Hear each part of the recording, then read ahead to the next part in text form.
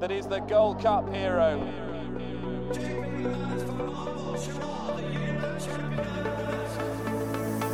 Two of the most admirable chasers you could possibly wish to see. Relentless, remorseless, and pounding Cordon Star into submission.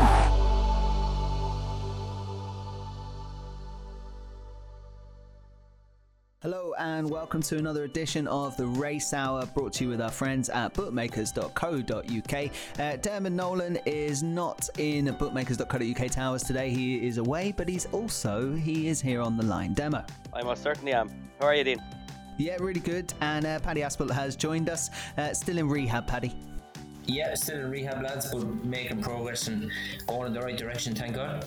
Good man. Now, we were treated to some absolutely stellar racing last weekend, Friday and Saturday, of course, from Cheltenham. We also had a Sunday card at Aintree.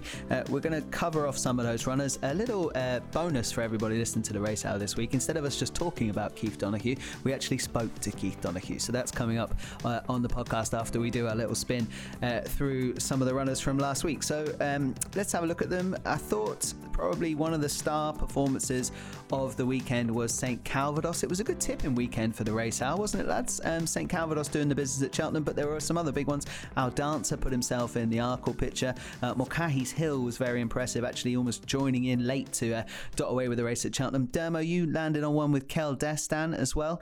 Decent racing, Dermo. Where would you like to start from Cheltenham? Yeah, of course. So all the four that you mentioned there, St Calvados was a great show by yourself, Dean. Was punted like he wasn't going to lose, wasn't he, as well? He was seriously well backed. They definitely made the right decision on the race because he was also entered elsewhere. But just a bit of class told, didn't it? If the ground had been a bit better, Dermo, he might have won a bit easier. He might have, yeah. I think he enjoys that ground anyway. He does, yeah. You know, and he was kind of booting away for them. Just interested to see now after the breeding up where he'll end up. I've never been the biggest fan of him at all. I think he's only got one way of running, and that's a problem when he gets to the highest level. But kind of, if that's all he does now for the season, sure, you know, isn't that enough for connections anyway? But he'll be one of them now on a heavy ground, Tingle Creek or something that, you know, you could see him finishing third if he can just hold on with a bit more restraint onto himself. But he was decent. Kate Esteem was decent as well, more from the point of view that Torpillo just really seemed to bottom out because he was backed as well, like he just wasn't going to lose. And he was put away. And the one horse as well from Cheltenham, before we move on to Aintree or anywhere else, Mulcahy's Hill deserves a massive mention. I mean, this is a horse who nearly died at Cheltenham in March. He's a horse who was knocked down by a car before, apparently. And he just seems to keep going. And that performance was brilliant. And Adrian Heskin is absolutely flying. Like, it's 11 winners from the last few weeks, and he's absolutely booting them home. And that ride was just one of real restraint. He let Holstone do most of the work, got to the last, and he just harried him up to the front. It was a real patient, and just why I'm such a big fan of that jockey. And Mulcahy's Hill, he's hard to know what he'll do, but he's one of them again that in the future I could see him winning like a Welsh National or something like that. You know, he's one of them. And it was a very good performance. But it wasn't even about the horses per se this weekend. It was just great to see jumps back in such fine fettle, and last weekend's finishes, their close finishes, jumping the last at Cheltenham and everything else, really leads you beautifully into what is now a cracking weekend of racing ahead of us, Steve. Yeah, I mean, they had some interesting ground conditions to contend with, didn't they, Paddy, across the tracks, certainly at Cheltenham. That Kel Destan race that we mentioned there, I know you were quite keen on Torpillo after that big run at Chepstow previously. Kel Destan didn't run away with it. They might be three decent horses at the front end in that race, including Soviet Pimpernel, because they all finished pretty much in a heap until Torpillo just tired after the last. Yeah, I mean, obviously, I think on the day I was working myself, and you know, we did have plenty of punters getting in contact regards the route maybe that Darrell took, you know, up the straight. But I mean, the thing is, look, it was the first race on the day over hurdles, so I don't really think, you know, the ground was very wet. It was still raining on the day because obviously they had an inspection, so it was very loose. I mean, look, when you don't win, you're always there to be shot at, but I don't really think it was the ground in the end. I just thought that obviously Harry got that run up the stands rail with Kel Destan, but Torpillo had to give him £6. You know, but they were giving Soviet Pimpernel Wade as well, who I thought ran an absolute stormer of a race. Sylvia Pimpernel for me was the horse to take out of the race because he's lower mileage than the other two. But I was impressed with Kel Destin. I mean, he's a real grinder, Kel Destin. He knows how to win. And the thing is, the other day, they didn't ride him how they normally ride him. They just took a lead. And I think he quite enjoyed not having to do all the hard work. But it was a good staying performance. And he likes Cheltenham. But, you know, he's a very, very straightforward horse, Kel Destin. We had a couple of real lovely stories as well on the card, didn't we? With like Deborah Hammer's horse under Tom Bellamy, to be fair, winning that per temps. Dermo, I know you said last week on the pod that was one that would definitely be trying, and it went in at a reasonable price, 8-1, probably shocked a few people afterwards. It did. It just seemed to drift all day as well, which is very odd because, again, they're the most honest set of connections that you would ever come across. And again, that was a real hard race to watch, actually, wasn't it? They were all just it was whoever could finish the least slow was going to win that race, and he's nothing if not just absolutely packed full of heart, that horse. And what a dream horse for connections he has been, and even the run last year in the Pertemps, and he'll just be built up again towards that again this year. And God Almighty, we'd all love to own a horse like him, wouldn't we? We would. There was a horse, another winner on the card, Derma, that I think you were a fan of maybe a season or two ago. Slate House won really nicely for the Tizzards. Yeah, he might be back. I put him up for the Supreme, I think it was, one of those stupid odds.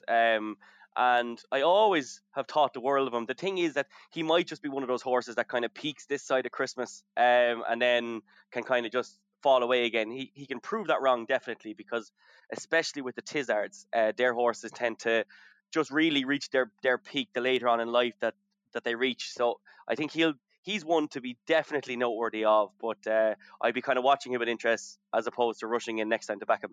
Okay, some other stories as well that come out of the Friday. I mean, obviously Fergal O'Brien had a wonderful Cheltenham meeting, didn't he? Everything he was running out of its skin, including a couple of big winners on the Friday. There was also a winner there for Paul Hennessy and Danny Mullins with Heaven Help Us winning the 420 on the Friday. I mean, some cracking stories to come out of Cheltenham, Paddy. Yeah, it was very good, wasn't it? He's a big dog man, isn't he? Hennessy, yeah.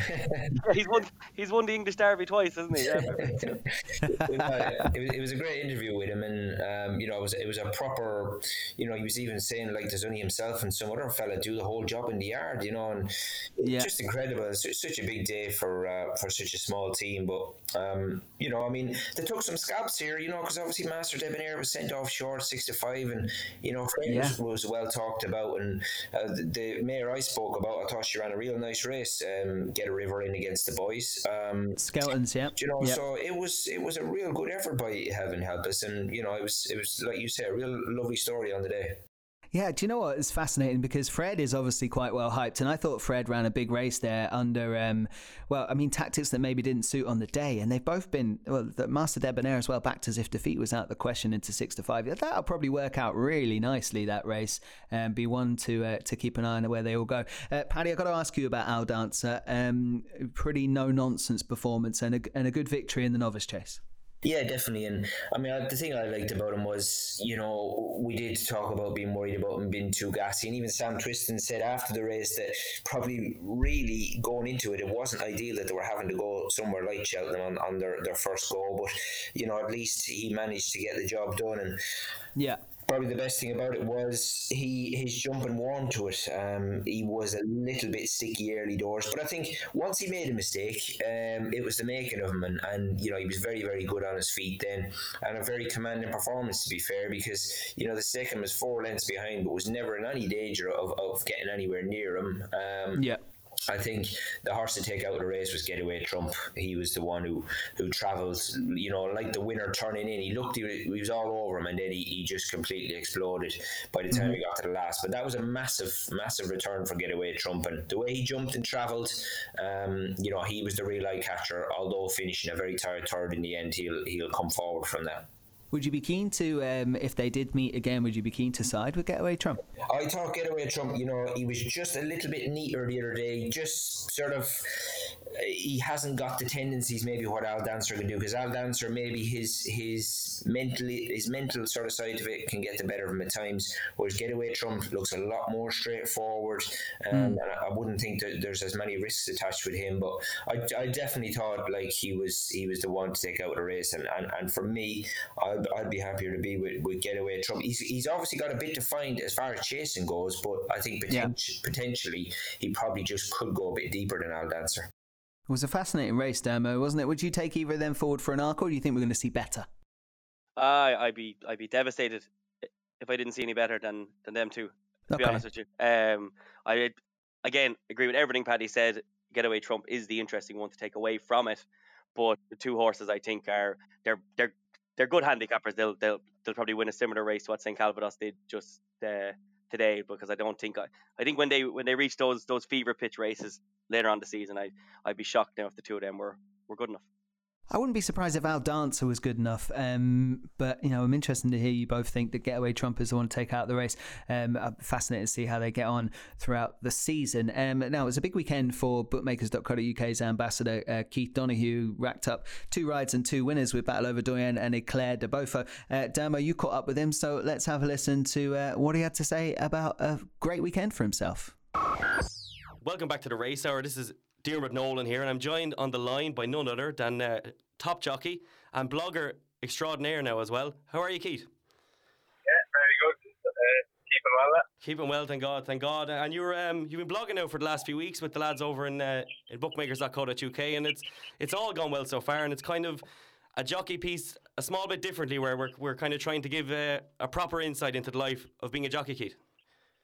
Yeah, it's great. I'm glad to sign up for bookmakers.co.uk, and it's all been going very well, and I've been getting good publicity out of it, which is good. Which is always good, Keith, always good. But again, I'd say Tiger Roll has a bit of that covered for you anyway as well.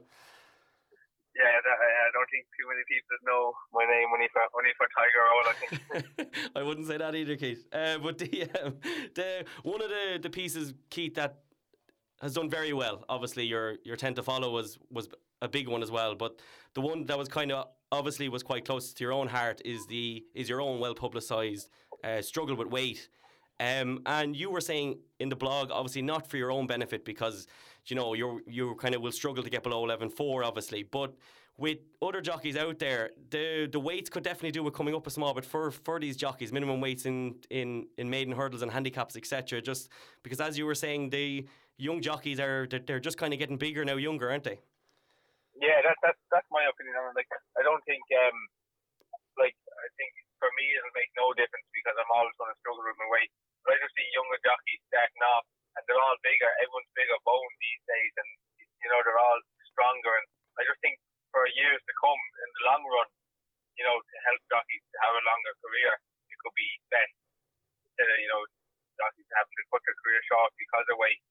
And you even look at football teams and all now, like all the younger people coming on, like minors or under 21, they just look like senior footballers.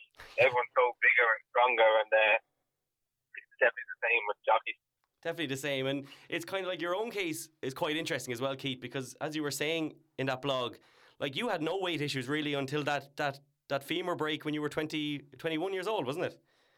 Yeah, like I started off when I was 16 and I done 8-12 on the flat, and I knew no different. I was eating bad food. I had a bad diet, but I knew no different. I thought, my weight's grand. I didn't care. I was going racing, claiming 7 off 9, 10, and it was easy. And then I just started getting a couple of breaks, and getting off for a month or two, and then you start growing. And then when I really hit 20 or 21, and I broke my femur, and that really kind of I just grew into my frame then, that type of way. Yeah, of course. Yeah. And it's of course. And again, and whilst it's a hard struggle, obviously, Keith, but getting up in the morning and knowing that you were going to be riding Battle Over Doyen at the weekend, I'd say those few pounds weren't hard to lose on Saturday. Yeah, actually, it's easier running an extra mile when you have good horses to ride. They give you the buzz that you'd run more. Obviously, it's a lot easier to lose weight and keep the weight right when you're riding good horses compared to riding a bad horse. It's like everything. Like, of course. And again, that's all the mental aspect of being a jockey. And thankfully over the next few months we'll go into more of all that as well at home, because there's an awful lot of what ye do, Keith, and what ye kind of put yourselves through that the main part of the world just kind of doesn't see, really, isn't there? There is, yeah. There's so much behind the scenes of what it doesn't see than a lad just getting abused because he gave a horse a bad ride. You know, that type of ride. There's a lot more that go on, and it is a very mentally tough sport. Like, you know, the ups and the downs, the injuries, missing winners, missing rides, losing out on rides because of the way things going wrong. It is a very mentally tough sport. Like, and it's you know, you're only as good as your last winner, and you don't belong being forgot about in this game. Of course not. You can see that regularly. Again, we won't go into names or anything else, but there's quite a few jockeys that would have been riding in Gold Cups only a few years ago, and just an injury or two, and all of a sudden you're down the list. And in Ireland as well, particularly, Keith, it's a hard place, isn't it? Like, if you fall down the pecking order at all, there's so many good jockeys there, and only so many yards that you can kind of quickly be kind of on the sidelines for a while, even without injury, really, can't you? Yeah, like it's so dominated by the few top trainers, and there's only so many chances you can get. Like, and you know, I'm very lucky, obviously, to be in Gordon's, and without Gordon, I wouldn't be in the chance of getting on good horses like Battle Over Diane or like to them. I'm getting a Grade 1 winner on Hardline, I'm getting on Tiger Roll, and I'm just very lucky in the position I'm in. And obviously, I might struggle with the weight in that, but there's a lot of people that can do light weight and are very good riders, but they just can't get the good opportunities and the good horses. You know, it's all just a bit of luck as well. Of course, and one man's problem is not a problem for another man, as we all know in these sports. And for the weekend just gone, Keith, I'd say Battle Over Diane gave you some feel, I'd say, and you kind of looked to be idling, if anything, jumping the last, really. But kind of that was a proper performance, wasn't it? Yeah, it was a brilliant performance. You couldn't have asked for better. We knew going into it that we had only actually worked him 3 times, and we knew he came back later than the others. We knew he wasn't fully right for it, but we kind of had to get him started off, and it was a good place to start around Galway or 2-6 and a bit of softer ground, because he needs soft ground, so it just kind of suited well. Whereas if you had to leave him another couple of weeks, you'd be running too close to Dwinmore or something like that, you know. Of course. So we kind of had to get him going, and when we jumped over the last and went up the hill, he had a good blow with me, and he probably just got a bit tired and then idled a bit up straight. But the ground was tacky as well, and it's tiring ground, you know. Anyway, that was tiring ground, so we couldn't be happier, I think.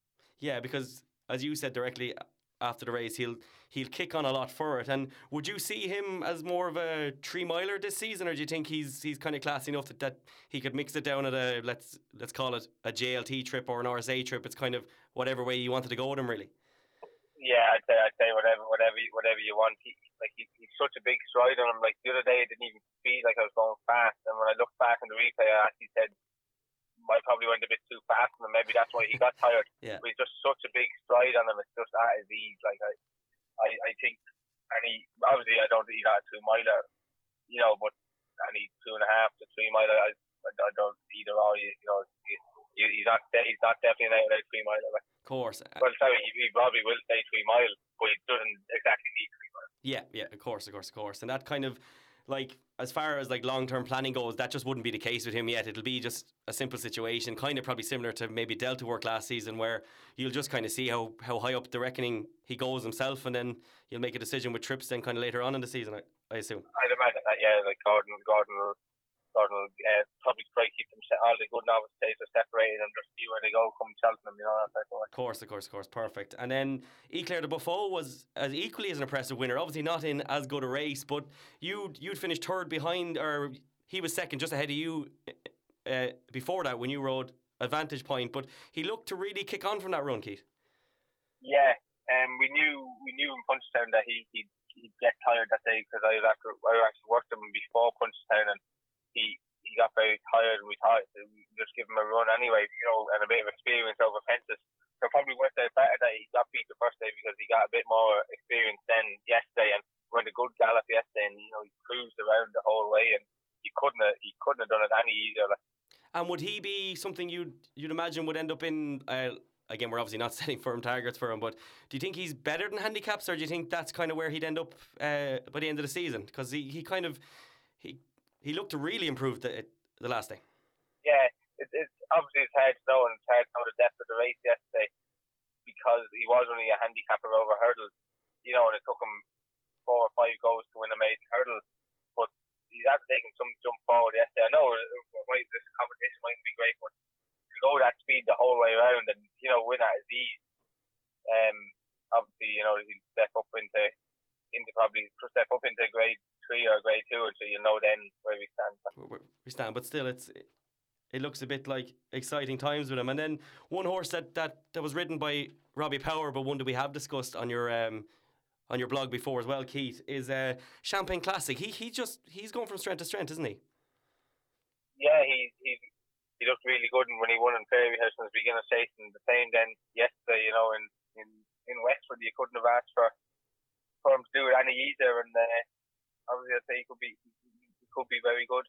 He could be very good, brilliant. And again, yeah, because even the Discorama in second there was, I mean, that's a fair form gauge as well. And like, I know. Alan had the run under his belt. Obviously, Discorama didn't, but I think a run or not to Discorama wouldn't have made any difference yesterday. I don't think so either. No, just with the way he put him away. And I'm a massive Discorama fan myself, but I thought that Champagne Classic was holding him every single inch of the way. Yeah. And he was. Yeah. Even if Discorama had a run, I don't think he'd improve enough to beat him. No, he's. Well, definitely not yesterday. Yeah, no. Oh God, yeah, of course. Anything could happen in the future, but it's another massive weekend ahead, Keith. And obviously, we don't know who's riding what yet, obviously, but we're facing into the weekend really that Gordon seems to just absolutely love it. He's entries left, right, and centre. But I've just picked 5 out here to ask you about, just going into the weekend. And one horse that you put up that you said could potentially be a dark horse in the staying novice division this season was Fury Road, and he's all well. He's entered for Friday, and he's all work has been good since then, Keith. Yeah, he's improved a lot. He's strengthened up over the summer, and I won a school and hurdle on him last week in Fairyhouse, and he jumped well, and he felt really good. I'd imagine he'd run Friday, but I'd say it'd be a worry if Envoy Allen ran in the same race as him. But hopefully, I'm not sure which day Envoy Allen will run, but Fury Road is definitely a good horse, but I don't know if he'd be in the same league as Envoy Allen. Of course. And that would be kind of, Fury Road probably won't be seen at his best until he is stepped up to one of those real extreme kind of distance as well, probably. Yeah, well, it is 2.6 on Friday, so that would suit him. That's sort of just not sure if Envoy Allen is running that race or the 2 mile on Saturday, but he's definitely one to keep an eye out for, and I'd say he'll improve from a run, and you'll see the better of him come Christmas. And then, Keith, of course, the horse that everyone keeps asking every single time we put it up about the blog is, how is Envoy Allen? You obviously spoke very, very well about him on the blog. You seem to absolutely adore him, and he's as good as you've thought he was so far anyway, Keith. He is, yeah, he does everything so easy at home, and I didn't ride him much last year, I didn't know much about the horse, and then I started riding him all the time this year, and I just fell in love with the horse, and everything he does is just so easy, and it's just so powerful, just everything's at his ease, so it's going to be good to see him starting off and, see how far he can go. Brilliant, and it's he's going to be one, I assume, obviously he'll be an absolute weapon over hurdles as well, but it'll be when he properly steps up over fences is when we'll see what a real beast he is as well. Yeah, like even if he didn't even make the top this year over hurdles, but I've no doubt he probably will, but if he didn't, you won't see the best of him until he gets the fence. Till he gets the fence, yeah, of course. And then another horse, Keith, that you seem to absolutely love, you wouldn't shut up about him last year on the Race Hour panel, is Core Sublime. He's just a phenomenal workhorse, Keith. Yeah, he's serious workhorse. I don't know, he done a bit of work today, and it was unbelievable. But then when he goes onto the track, he's not actually like at home. He travels and he does everything so easy. He's not actually taking Davy Russ in the races then, and he looks slow and he looks a bit laboured. But whereas at home, he's so many gears. But I just think he might be after man enough and strength enough over the summer that he could be very good this time. Yeah, because that was a big run in the Triumph, considering he had far from a brilliant prep going into it. I mean, that was a huge performance. He got fall at Christmas and he scoped dirty after Gore, and then he just wasn't right. And it was a good performance. He was just unlucky to run into a horse on the day who went out and then won an Aintree. So it just showed that the horse to beat him wasn't a fluke. And of course, and the horse that finished 5th in that won the weekend as well, Kate Esteen. So I kind of was saying all summer that I thought that Triumph Hurdle might be a very good one, and all signs so far are kind of suggesting that as well. Yeah, it is. Yeah, and so obviously it's stepping up in with 5-year-olds in that race as well. So it is a bit different than running against juveniles, but I think he's after manning up a lot over the summer. So hopefully we'll see the best of him. Brilliant. And then another horse, obviously, that everyone keeps asking about is Samcro, Keith. He's obviously, there's no other way of putting it. Last season was a disappointment, but it could end up being the best thing for him. And his schooling has been good so far, I believe. Yeah, I schooled him around Punchestown, and he's very good. Everything's very easy to him. He's going well, and just this year he looks to have a little bit of spark back in him, which he didn't have last year. So we're hoping that he's back to full form and that you can see the best of him. Like Don Cossack had missed the whole season. Well, sorry, he didn't miss the season, but a whole season over hurdles where he looked disappointed, and he was running worse than Samcro was running, and he came back to win a Gold Cup. So hopefully Samcro can do something the same. Yeah, and you don't lose being that talented that quickly, and the ground last season wouldn't have suited him all year anyway, Keith. So this could end up being a very good thing for him, like. Yeah, he's not even the ground. Like, he probably will go a nice ground, but it's just he was scoping. He was never scoping right after he worked and after he was running, and he never looked good in himself. Whereas this year you can see he's shining, and he looks at that spark back in him from the year before. When he was a novice hurdler. Brilliant. And then one of the horses, Keith, obviously that you've mentioned loads of times that you're a big fan of is Delta Work. He's making his comeback. You were saying in your blog that you felt that he was very unlucky not to win that RSA, and all his work is kind of would position him that he's a 2-to-1 price on Saturday, and I will be mentioning on the podcast that I think that's a fantastic price. I obviously don't expect you to entertain the price talk at all, but he's as well as he's been so far, which anyway, Keith? He is, yeah. He's strengthened up well over the summer, and he looks great, and it's exciting to get him started and see where he fits. He's obviously have to see where he fits in, moving into open company, that type of way from novice. But he looks very exciting from his runs last year, and he's probably improved a little bit this year. So hopefully, that's a lovely race to kind of to start off in as well, because whilst obviously it is, but it's obviously going to be a very competitive race on Saturday as well. Like you have Noel Mead's horse, Road to Respect, and if Clandis comes over, and even Kermie's not a bad horse, and even like the Valsa de Zovo, and them they're after having to run. It's not going to be any walkover anyway. No, God, of course not. And Clandis Obo mightn't run well at Cheltenham, but all his form coming up to Cheltenham last year, he just mightn't actually like the track like a lot of horses, because all his runs before that were that of a top class animal. So you'll know an awful lot more after Saturday about him anyway. Yeah, exactly. And then of course, Keith, then we'll finish up. There's only one horse then that we can finish up with, and that's your old buddy Tiger Roll. He's as quiet in himself as he usually is at this time of the year, I'd say, is he? Yeah, he's just tipping away well. Right him out there most mornings. He's just still going steady away. Obviously, he came back later than the others because there's no real panic on him, and he was busy being a celebrity all summer, so he needed a bit of a break.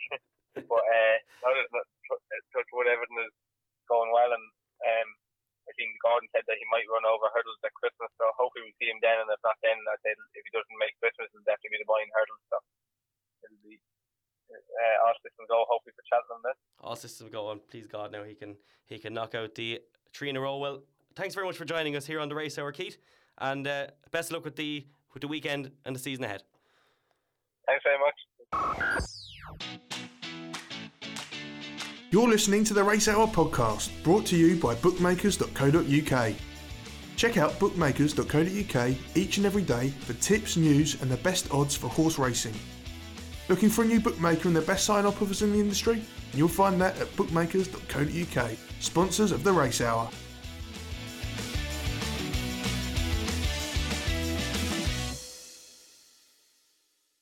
Okay, welcome back to the Race Hour podcast, brought to you with our friends at bookmakers.co.uk. Well done, Dermo, there, catching up with Keith Donoghue. Really exciting times for him. A couple of really nice rides he got on there, Dermo, and there's some fascinating horses out for the Elliott Yard this weekend. We are going to have a chat now about some of the races coming up. We'll obviously stick to the TV Saturday races. If anyone has on this panel something they want to shout out elsewhere, do feel free. Why don't we kick off with the Ladbrokes Champion Chase? It's Champion Chase by name, but not by trip. It's over 3 miles at Down Royal coming up this weekend. Delta Work looks like it's going to line up there, as we just were talking with Keith as well. I'd be very interested to see what jockey gets up here. I don't think I've seen Davy Russell on a Gigginstown horse for some time, Damo. Yeah, the whole thing is very interesting. I mean, obviously, we didn't discuss it with Keith for natural reasons. It's none of his business. And on 2FM last night here in Ireland, Gordon Elliott was on, and it was just kind of how little was kind of spoken about it, obviously, as well, because again, it's not Gordon's business either. But the whole thing just seems mad. He hasn't been used now since August, and this isn't they have what we'd call a complicated relationship, Dean, and it seems to have taken a turn again, because I mean, you're looking since Alpha de Zobo, as far as my reckoning goes, is the last time that Davy Russell has ridden a horse for Gigginstown. And that was his only ride since Mengley Khan, I believe, since the Galway Plate. So the whole thing seems very, very strange. Whatever's going on, there's a real plethora of different jockeys being used. Keith Donoghue, thankfully, is getting his just desserts with a few rides, which he deserve anyway. Sure. But just the whole thing seems very interesting, doesn't it? As in what's kind of happened, like. Oh, well, I assume, when now the big guns are starting to come out for Gordon, like Delta Work this weekend and others around the places, it's going to start to look a little bit more odd, unless there is nothing in it and he is jocked up this weekend on Delta Work, which could happen, because I don't know what's going to happen. That's it, exactly. So if that happens, this whole thing is null and void, and it was just one of those things where Gordon wanted, his man, Keith Donoghue, who he rates out of this world highly, he just wanted him up on board. But it feels a bit more than that now, to have this many Gigginstown horses coming out, rides that kind of would have been his, and he just doesn't seem to be on absolutely any of them. So hopefully it is just one of these things. It's just a strange conundrum, and it'll sort itself out. But I don't know. The way it's looking to me anyway here at this moment, I'd be surprised if he's on Delta Work the weekend, really, to be honest. Yep, that's what I say. I mean, the fascinating point of it is like who they're going to declare, because there's also Alpha de Zobo in their Road to Respect. You'd imagine would be Flanagan or Snow Falcon would be Flanagan, because they're both Noel Meads horses. That Ladbrokes Champion Chase, Paddy, with Delta Work in it over the 3 mile trip, it's going to be great to see him. But he could be facing Clan de Zobo, Road to Respect, Snow Falcon, Alpha de Zobo. I mean, he's priced up 2-1 favourite. There are a number of Gigginstown runners in there. You'd imagine they thin out a little bit and we might not have a big field, but a great race in store. Yeah, it certainly is. I mean, Clan de Zobo, he was, you would say, a little bit disappointing in the Gold Cup, and then when they ran him at Aintree, to me it really looked like he was just picking up the pieces, really. Nonetheless, he looked much better last year. He maybe didn't finish off the season very well, and then people were always, he had that Cheltenham sort of box to tick that he still hasn't done yet. So it'd be interesting to see if he does that this year, but it looks like he's an intended runner. Obviously, we've got last year's winner in there, Road to Respect.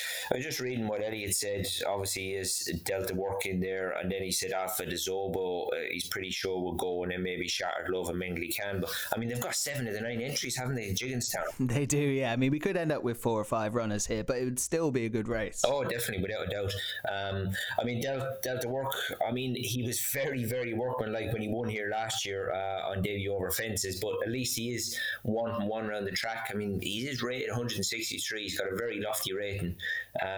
Snow Falcon, he's 160, but he goes in this ground. Snow Falcon, he loves it up and down Royal. So it's certainly not a penalty kick for Delta Work, and for such an early season race, a race where we've got to remember that Paul Nicholls has really farmed, and he's not farmed it for a while, but he has done very, very well in it in the past. So it's pretty wide open, I think. It's interesting. He's actually got £7 to find on ratings with Clan des Obeaux. And I think if Delta Work doesn't beat this field, unless he gets beat by Clan des Obeaux, I think it'd be a disappointing return, Damo. Yeah, I think so as well. Now, like, Key was at pains, obviously, in that interview to point out how good a race it is and that, he is stepping up to senior level. So he will have his few pounds to find. But I really do think that those first three from that RSA last season are very, very good horses, the three of them. So this is the first kind of test of it. All the noises coming from the Elliott stable have been that the horse is in great form. Clan des Obeaux, I just don't think he likes Cheltenham. I think every other piece of form of his is quite strong, and Paddy's right, he was just bottomed out after that race then. But like he's a serious challenger, as is Road to Respect, who it's hard to believe is still only 8 years old. He's not an old horse whatsoever. And this is the kind of time of the year when Road to Respect really stamps his authority down. So it's a very interesting race, but I do think that, like, I think he's the best horse in the race, and 2-1 is, I can see why you'd be backing it. But the one thing that I'd be worried about is that Gordon has out of the blue now all of a sudden last night and today started speaking about the other race on the card, the Daily Mirror Chase, as being an option. So I definitely would be holding fire, but if he was 2-1 on the day, Dean, I'd be lashing into that anyway. See, if he comes here and takes on what is probably the most solid group of yardsticks you're going to find racing at this time of the year and wins, I mean, it's a real stamp of what they expect from Delta Work this season. It's a fascinating race. He's 2-1, 9-4 for Clan des Obeaux at the moment. And then you've got Road to Respect at 3-1. They are the three market principles. You wouldn't rule out a big run from any of the likes of Balco de Flo or Shattered Love or an Alpha des Obeaux. And that's what I mean. So whoever wins this got to go to war with a few very... well, let's say consistent animals that always put in runs in the high numbers. So I really can't wait for that. I'm not sure I'd be having a bet in it. You're quite keen on Delta Work at 2-1. I'd be happy to watch it, but wow, I'm really looking forward to it. That is a belter of a contest. There's some really good racing around the country in England as well, of course, with Ascot, and I might start with the 245 at Ascot, the Sodexo Handicap Hurdle. It's a listed contest. A few horses here that perhaps didn't quite reach the levels they wanted to last year that interest me. The market's head at the minute by Red Force One, who could be anything for Paul Nicholls. I mean, he's got a bit to find on perhaps ratings and stuff. But Ajali for Nicky Henderson, I know he's always thought a lot of that, and it didn't quite hit the levels they wanted. Dan Mead is in there for Dan Skelton. Did They Leave You Out Too is the one I like for Nick Gifford, and I think we spoke about him on here before, and he was a non-runner and bad ground. So if the ground is suitable, I imagine they might come for that off his rating of 135. You have to remember he beat Thomas Darby at this track last season. So, I mean, Thomas Darby obviously went on and made that look rather good. Now, he's an in and out kind of performer, but I think there's a decent race of him probably at Ascot off 135 if Nick Gifford's got him tuned up. What do you like, Demo? Yeah, Dean, the exact same. Kind of hovering over him as towards my nap of the weekend. Oh my God, we are in trouble if that is the case. We've given the poor horse a £10 penalty here, Dean, with myself and you liking him. But the all his wins in his career have come in October or November. This side of Christmas, let's say. That's when all his best runs are coming. They're also coming at Ascot, both his wins. Last season, he beat Thomas Darby, who went on to run an absolute blinder, obviously, at Cheltenham. He just seemed to go wrong thereafter, and the race at Galway just kind of, everything happened far too quickly, and he was weak enough in the market that day also. So, he's definitely a horse who has untold potential. And last year, he came in and won that first race at Fakenham of a 231-day break. So the break and everything else coming into this is no problem. He loves the track. He acts best here. At a mark at 135 at 10-1, you'd have to think that he's better than that thing. Yeah, that's my thinking. I mean, there's a few others I like in the race. List was well thought of by Alan King, but perhaps now got the rating to go with that reputation, probably. Ajali, you wouldn't think there's loads of room, but you never know with Nicky Henderson. And I don't really know what to make of Red Force One. Paddy, did you have a look at this race? Yeah, Red Force One that you mentioned there, I think he's obviously got an awful lot to prove, but he hasn't had that many goals, to be honest. Last year, he was just trying to get the job done too quick, and he just wasn't finishing off his races. This time around, the other day, he looked much better, and I think a better race will suit him as well. He's got a lovely racing weight at 10.6, but, he's just not a slow horse, and sometimes it can be his undoing because he can be a little bit racy. But even the other day, he was much better. He wasn't as impressive in the end because he completely missed the last of faking it, but so many horses do that because it's such a small tight track and the crowd are right in on top of you. But he's only a 4-year-old, and I do think in a better race with more runners to just keep his mind focused on the job, it'll really bring out the best in this horse. And I think off his mark, he's got a big Saturday race in him at the minute, but yep. I also respect the Nick Gifford horse because I think this is the time to catch him. He has shown form around Ascot. His season completely tailed off last year, but early doors was the time to catch him, and he has really shown. Although he finished well behind Al Dancer in round Ascot on one occasion. Yep. Prior to that, his form is very good. This might be the time to catch him. But the thing is, Nick Gifford has so few runners. It's always difficult to get a gauge on the yard form. Yeah, that's true. And I tend to find with Nick Gifford, and I don't know if this stats back me up or not, but I like them to have 2 or 3 runs before I get involved. Now, I'm just hoping he's an edge case in the yard, considering he's gone well fresh before, and this is a decent pot to be aiming at early. But generally, I like to see a Nick Gifford horse run 2 or 3 times before I think they're peaking, because they just seem to get them absolutely spot on by going to the track, which is not a bad thing. The one I am worried about is Red Force One, but I did think that Leave You Out 2 is going to get involved, and at 10-1, as Dermot pointed out, I thought that might be the value in the race. The bookmakers are a little bit scared of Red Force One in here at around 6-7-1. Now, if that was to get punted, then Paul Nicholls knows he's got a horse with plenty in hand. So we will find out. A really good race. Any others you want to mention in there, Dermot, or shall we move on? Shall move on, Dean. I'm a one horse man. Okay, well, why don't we have a look at the Sodexo Gold Cup? Keep it in the Sodexo sponsorship family. That's at 3:20 at Ascot, another 3-mile race. Maybe one of you guys can tell me, but Mr. Malarkey, we were only talking about this horse perhaps for that Ladbrokes Trophy. I'm assuming they can do both races because the time in between them. But if he was to line up here, I think he'd be very tough to beat, along with Vindication, who, Paddy, I think you're a fan of Vindication for Kim Bailey. Yeah, I do like Vindication.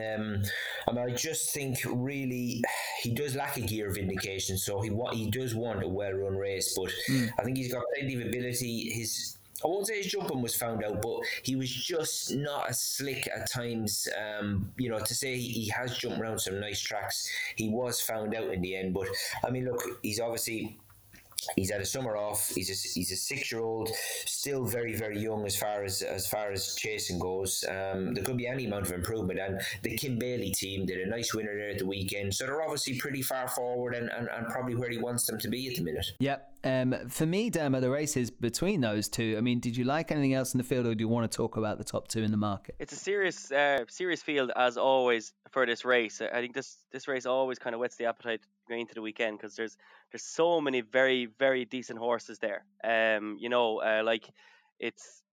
the top 2 are so interesting. Mr. Malarkey, as you said, and it's mad just how much Black Court is actually concertina the whole weights if he does run. Yeah, exactly. If he comes out now, that's really changing the whole outlook of the race. Because Vindication, he'd nearly feel like he's running free off 10 stone 9. And Mr. Malarkey as well. It's just the whole race because Gary Moore as well. He's often unleashed a horse that's been primed for his life for this race as well. And that Larry horse, I'm not sure really how good he is at all, but they're in great form and they've often unleashed. But one horse, I haven't backed anything anti-post for this, but just reading the stable tours, even though most of the time those stable tours aren't worth anything. But Nicky Henderson said that On the Blind Side just had a horrific year last year. Just nothing went right for him really, and that he thinks he has him back to his best. So if On the Blind Side was to rock up here off a mark of 149, I'd find it hard not to back him because I think he's up to the level of a Vindication or a Mr. Malarkey. He just had a bad year, which we've all had, and a lot of horses have had as well. He's still only 7 years old, so off that mark, I think there's definitely races to be won with him. So I'd wait for him to be declared But if he is declared on the day, I'll definitely be backing on the blind side. It's ASO, isn't it? That I mean, ASO's jocked up because he's top weight, isn't he? So but he is jocked up. So hopefully, like I say, he is jocked up. So them other horses that you were talking about, Dermo, they're going to have real competitive racing ways. And Malarkey 10-8 and Vindication 10-9, and you know even Nicky's horse that you mentioned, they're 10-7. You know, it's them boys will be chuffed to bits if ASO turns up. 100%, yeah. But even if he doesn't, then you're just praying to God the Black Curtain does then, because there's only 5 pounds between them. So I think they'd be delighted with one of them. But sorry, yeah, ASO is the one who's making the weight there. He is jocked up, so fingers crossed. Yeah. Yeah, ASO has Charlie Deutsch jocked up off that 11 stone 12. Obviously, a very, very good horse. He's going to have to run off a mark of 168 in this. Yeah, I mean, there's some other ones in here that, you know, given previous thoughts about the horse and, you know, performances. I mentioned Rock the Casbah last week. He didn't run at Cheltenham, but he's in there off 150. He'll have a nice racing weight if those top weights stay in, and is the type of horse that can pop up and win a race like this off that mark. You've got Adrian Dupont there, who was considered to be pretty special by Paul Nicholls at one point. He's off 149 at 10-7. This race is going to take some sorting out, certainly at this stage as we look at the decks. I'm not surprised they've got Vindication, Mr. Malarkey, and on the blind side, pretty short in it. I'm going to nail you to a selection, Dermo. You're going on the blind side if it runs, right? On the blind side if it runs, definitely, yep. Paddy, if it was right now and that was the field? Well, I mean, you know, we mentioned ASO there a minute ago. The boys will be chuffed if he turns up. But the thing about ASO is he's a series weight carrier. And I mean, that was a massive run where he ended the season last year where he chased home Frodon. Oh, yeah. But the thing about ASO, he's a giant of a horse, so he's well up to carrying weight. So I don't think Connections will have any worry about the 11 stone 12. But I mean, Black Curtain, he always goes well fresh. He still is only an 8-year-old. There was several in there. Vindication, he's a course winner, mark of 151. Like we mentioned, got a lovely racing weight, and he's only 6-year-old, so even fresher legs again. I think I would probably have to stay with Vindication because I was very keen on him last year, and I just think maybe, you know, his, I won't say, just the lack of mileage on his clock just maybe caught him out a bit deeper into the season. But it'd be interesting to see how far he can go this time round. Yeah, I think I'd side with you as well with Vindication. I wonder whether Mr. Malarkey's in here because they've seen the top weight's going to give him a lovely racing weight, which doesn't mean he won't win. I just thought maybe they'd be going for the Ladbroke as a first port of call. Maybe he needs a run. It's hard to know, isn't it? It's going to be a cracking race. I'd probably side with Vindication. I will keep an eye on Dermo's on the blind side. But I mean, any number of horses could come back and deliver there. We've got some really nice prospects in the Sodexo Gold Cup handicap. Yeah, very tricky race. Okay, so let's move on then to the Bet365 Charlie Hall Chase. That goes to post at Wetherby at 3:40. Another 3-mile contest. I love these. Interesting if the mare turns up here, Le Bagarois, for Warren Greattricks, because it's taken a massive chunk out of the market. A couple of double declarations as well. Keep an eye on Black Corton's also entered up in here, Dermo. But if the mare turns up, does she win? I'm not convinced, no. I think she's a very, very good mare. Don't get me wrong, but there's an awful lot again of kind of early season wonders here as well.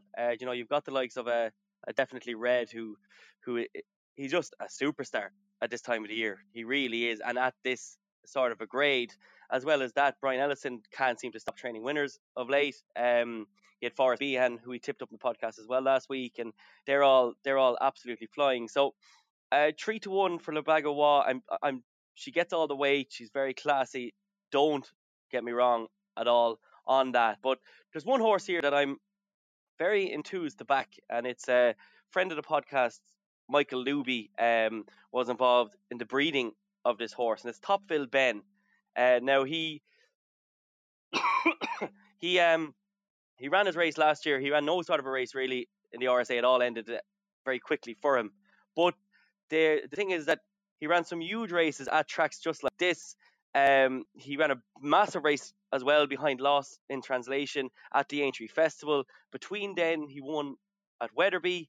And you're looking at a horse here who I saw a video there online about him from the Philip Kirby yard. And this is his Gold Cup for the year. You know, even the likes of Le Bagarois, they'll all be trained towards this race. But she'll definitely be peaking towards a Kempton, as will the other horses. And I just think at 8-1 for a horse that this is the race that he is going to be going all out for. I think it's a big price not to be ignored in. Could upset a few more fancied horses there. It's Topville Ben for Philip Kirby. Paddy, what did you make of the Charlie Hall? Yeah, I think Dermot says there about Topville Ben. I think Philip Kirby, you get the impression he's maybe hoping he can catch some of these a bit cold on Saturday, and maybe just nick a grade 2. He's no back number, but Philip Kirby said in his own words, if he's not good enough, he's not good enough. But it certainly could be a nice plan on Saturday. But it's a real deep race. Definitely Red. You've got to respect. The mare of Warren Greatrex is La Bagaroy. She's won a listed hurdle around here. She's 2 from 2 at the track, and you just cannot be taken with her. Her attitude. She's very brave. She's very tough. She's a real good jumper. It's very, very difficult to knock her. I thought the horse of Twiston Davis's Ballyoptic, he looked very impressive on his return 21 days ago. He's a course and distance winner as well. So, I mean, this could be, and hopefully is, quite a deep Charlie Hall.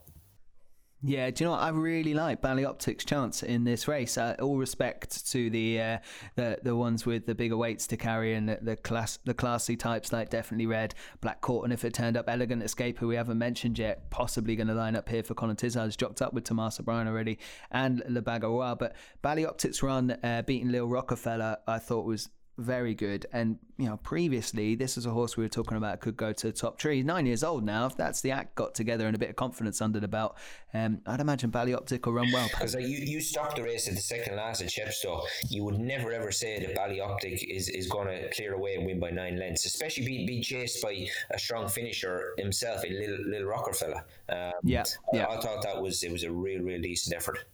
Yeah, it does look a very deep contest. I mean, should we mention Elegant Escape? This is one that has been talked about. It's only 7, will be 8 as we turn the year. Potentially a Gold Cup type in this field. I wouldn't have him down as a Gold Cup horse now, Dean. I think he's a real stayer. I think he needs to come back down to handicap a small bit. And I again, to mention the Welsh Grand National for the 16th time in this podcast over the last few weeks, I think he's one for the likes of that. I think he's even a bit too slow for a Gold Cup, in my opinion. Well, I mean, he finished. What did he finish? He finished 6th in it, did he? Yeah. Behind Album Photo, and then really, let everyone down. I think at Aintree, and probably just had way too much. But had gone to war a few times, against Size and Tennessee and Hennessy, the Ladbroke, and then Ramsey's Detelli in that Welsh National. So, I mean, I know we found 15 different winners of the Welsh National coming up this year, which is great. It's always where we throw horses that are not going to make the top level. But Elegant Escape is in there at 9-2, and we'll definitely have supporters if indeed Tomas is jocked up for Colin Tizard, and that's where they go. So a fascinating Charlie Hall in prospect. Let's nail colours. You're going for Topville Ben. Paddy? For me, I'd go Ballyoptic. I just think if he can back up the Chepstow run, for a 9-year-old, he still is. He's only had 11 starts over fences. There could be a real nice one in him. I'm going to go with Ballyoptic too at the current prices. That would be my shout for it. But again, another race with multiple different ways it could turn out, and it's going to set a bit of pecking order for a few of these, and will be interesting to review it all next weekend. Another race I want to talk about also at Wetherby is that Bet365 hurdle. It's the Grade 2 there. 2 horses at the top of this market is Ballyandy and Harry. 2 I've never really warmed to or wanted to win any races. They've won plenty, so that hasn't helped me out. Fascinating race here, Dermo. One that maybe I probably won't be getting too stuck into. I do think the World's End is a horse that can reach higher levels than it has so far. I think if you have any IKEA bit of furniture to build or anything else, by the time this race starts and finishes, you'll probably have a whole shelf built. So I don't know if you've seen me do that, Dermo, unfortunately. I'd be more than happy now to leave this race run.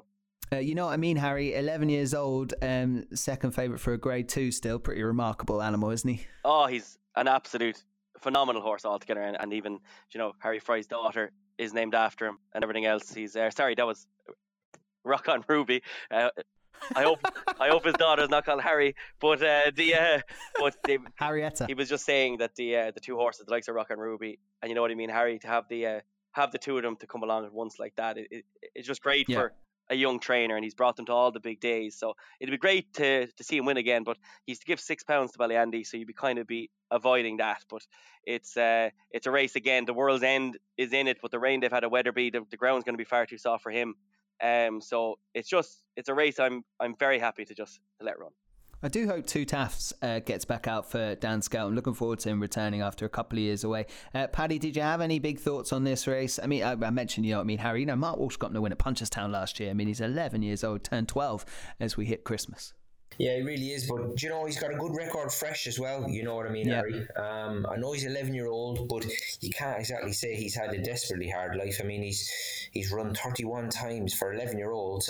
That's not bad at all. But he is, this race, I think it's going to maybe go the same way as what it did last year. It cut up very badly. There were only 5 runners last year, and it ended up, it was won by a handicapper of Philip Kirby's Nautical Nitwit, really. I think as well this year, Sam Twiston is jocked up on Ballyandy, and Adrian Heskin is jocked up on the World's End. It could go the same way. We're going to have a pretty small field. For me, I was going to go in again here with the Twiston team, because I thought it was a good return by Ballyandy, although he did get tired. I didn't think it was a bad effort 3 weeks ago. Hopefully it will have just left them spot on, but I do just think that it's a race that is just going to fall apart a little bit, I'm afraid, runners wise. I'm hoping it doesn't, but we've seen some pictures. I drove past Wetherby the other day, and as always, when it floods down the back straight, it's a complete washout, and I know we've seen pictures since that it has dried up, but still the water has had to go somewhere, and it's gone into the ground, so it's going to be very, very testing, and like I said, I think we're going to have a pretty small field. Yeah, possibly so. Dermo will be building some kind of shelf in his apartment, I think, when that race is going on. Okay, there are some other races, of course, that are of interest. I'll give everyone a chance to maybe shout something out across them. I found one in the 210 at Ascot, which is the Burn Group Handicap Chase, a listed race there. I thought Diego de Charmille was an interesting. He got one entry for Paul Nicholls this weekend, off a marker 150. I think he can carry the weight there and knock a few of these into touch. I'm not sure it's the best group I've ever seen. I'd imagine Speredek, if it runs, will set some serious fractions, and that'll really suit Diego de Charmille. He's 10-1 for that 210 at Ascot. That was one I wanted to throw out there. I see Champagne Platinum, who's been schooling around with Defi de Soy, is entered up for the 135. Lady Buttons can go in the 155 at Wetherby. What did you like out there, Dermo, in the supporting cards? Yeah, supporting cards, yeah. Again, there's just such brilliant racing, and we obviously it's a word we won't mention here, or a phrase even, but the Breeders' Cup is on as well. It's an absolutely superb Never heard of it. weekend of racing. I never heard of it. Yeah. And but it's a point to point, Paddy. Yeah, it's ran over there in Jersey, Paddy. But the 120 at Wetherby, a horse that I've always liked and just seemed to really go off the boil for Alan King, is River Frost, who's a horse that knocked up a sequence, was 5th off a mark of 142 in an early season handicap last year at Chepstow, and just kind of never seemed to run a race again afterwards. He's gone to Ben Haslam, who's very good with these horses. With the likes of him now coming from JP McManus, he kind of tends to get the horses that are on the way down and tries to bring them back up again. He's had 2 unbelievably quiet runs for Ben Haslam, 6-6 and 4-4. But that has meant that his mark has skyrocketed down to 125. He's 16-1 here for this race. I'm not saying he definitely runs, I don't know, but when he does go out and when the money does start coming for him, for Ben Haslam, he's on way too low a mark now. So he will win one, and I think off a mark of 125, if he was to turn up into that handicap, he'd basically be running free, and I think he'd be very, very interesting. And then the other horse that I've been interested to see come out again, especially here at Down Royal, because he really seems to love it, is the 150 at Down Royal on Saturday. It's a horse that we've gone to a few parties with before, Dean. It's Golden Spear, but he's still only rated 136. His last run here at this track, he won, and I just think this handicap hurdle, which is the 150 on Saturday, isn't the best affair in the world. And whilst he'll be shouldering a bit of a weight, he's well up to it, and Tony Martin's horses continue to run well. Okay, might join you with Golden Spit. I've been to that party so many times, though, never had a good time. So I'm not sure I want to row in. Just to mention River Frost, if you're just adding up his distances beaten in his last 3 runs, I think it's 113 lengths, Dermo, in 3 runs. So he's in the form of his life. He's in the form of his life. If you do pull that one out of the bag, we'll all owe you something. Paddy, anything else you wanted to pick out from those supporting races? Before we do talk about some of the big guns that are entered, we assume are going to run. There are the likes of Envoy Allen, Andy Dufresne, Sam Crow, and of course the race hour sponsor Honeysuckle likely to run this weekend.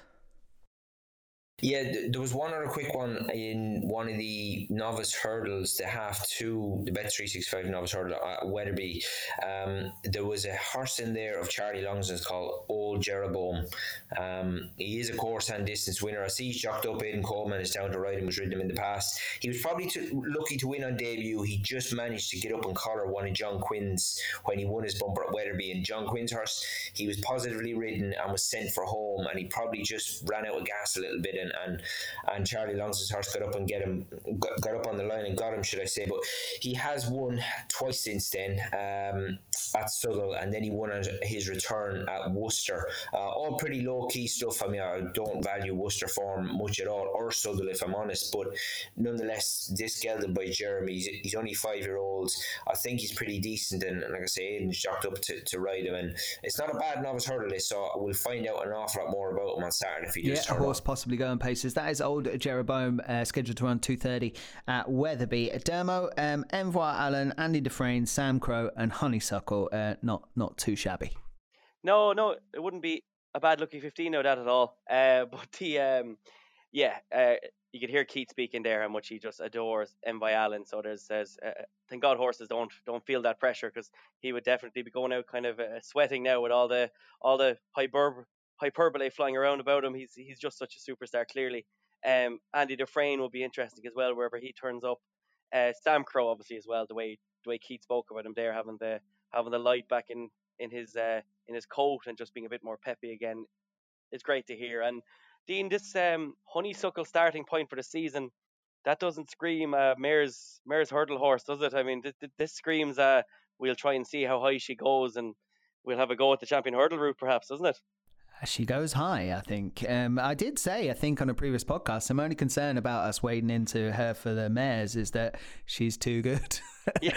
and they do go elsewhere. This is a good tester for her. It's on Friday at Down Royal in the WKD hurdle. I'd imagine she's going to be favourite, Dermo, will she? Her and Course of Lime, another horse that Keith mentioned as well. That's a proper test for both of those horses. Course of Lime is a horse, as Keith always said, is the best workhorse in that yard, and he thinks he's grown up mentally enough now that he might start translating that, because he just said that, as you heard before, that he can go move up through the gears effortlessly at home, but on the course he looks slow. But he's always thought that was just kind of mental with him, and he's grown up a lot. So yeah, it's a proper test between them both, but dear God, it'd be hard not to back Honeysuckle again anyway.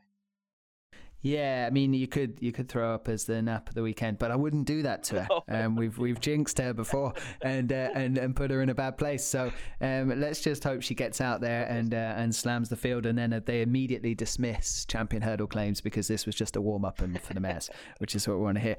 All right, lads, we're going to need a nap of the weekend from you all before we do shut down the race hour, brought to you by bookmakers.co.uk for this week. Dermo, I'll let you go first. Did you leave you out too, or whatever the hell is it? Did they leave you out? Yeah, that's how you say it. And now you've said it. That was my nap of the weekend.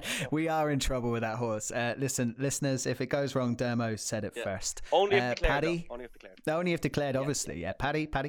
I'm going to go in against Dermo in the same race with... Oh, no. Yeah, I'm going to go with the Paul Nicholls horse, Red Force 1. Like I say, I just think a better race will suit him down to the ground.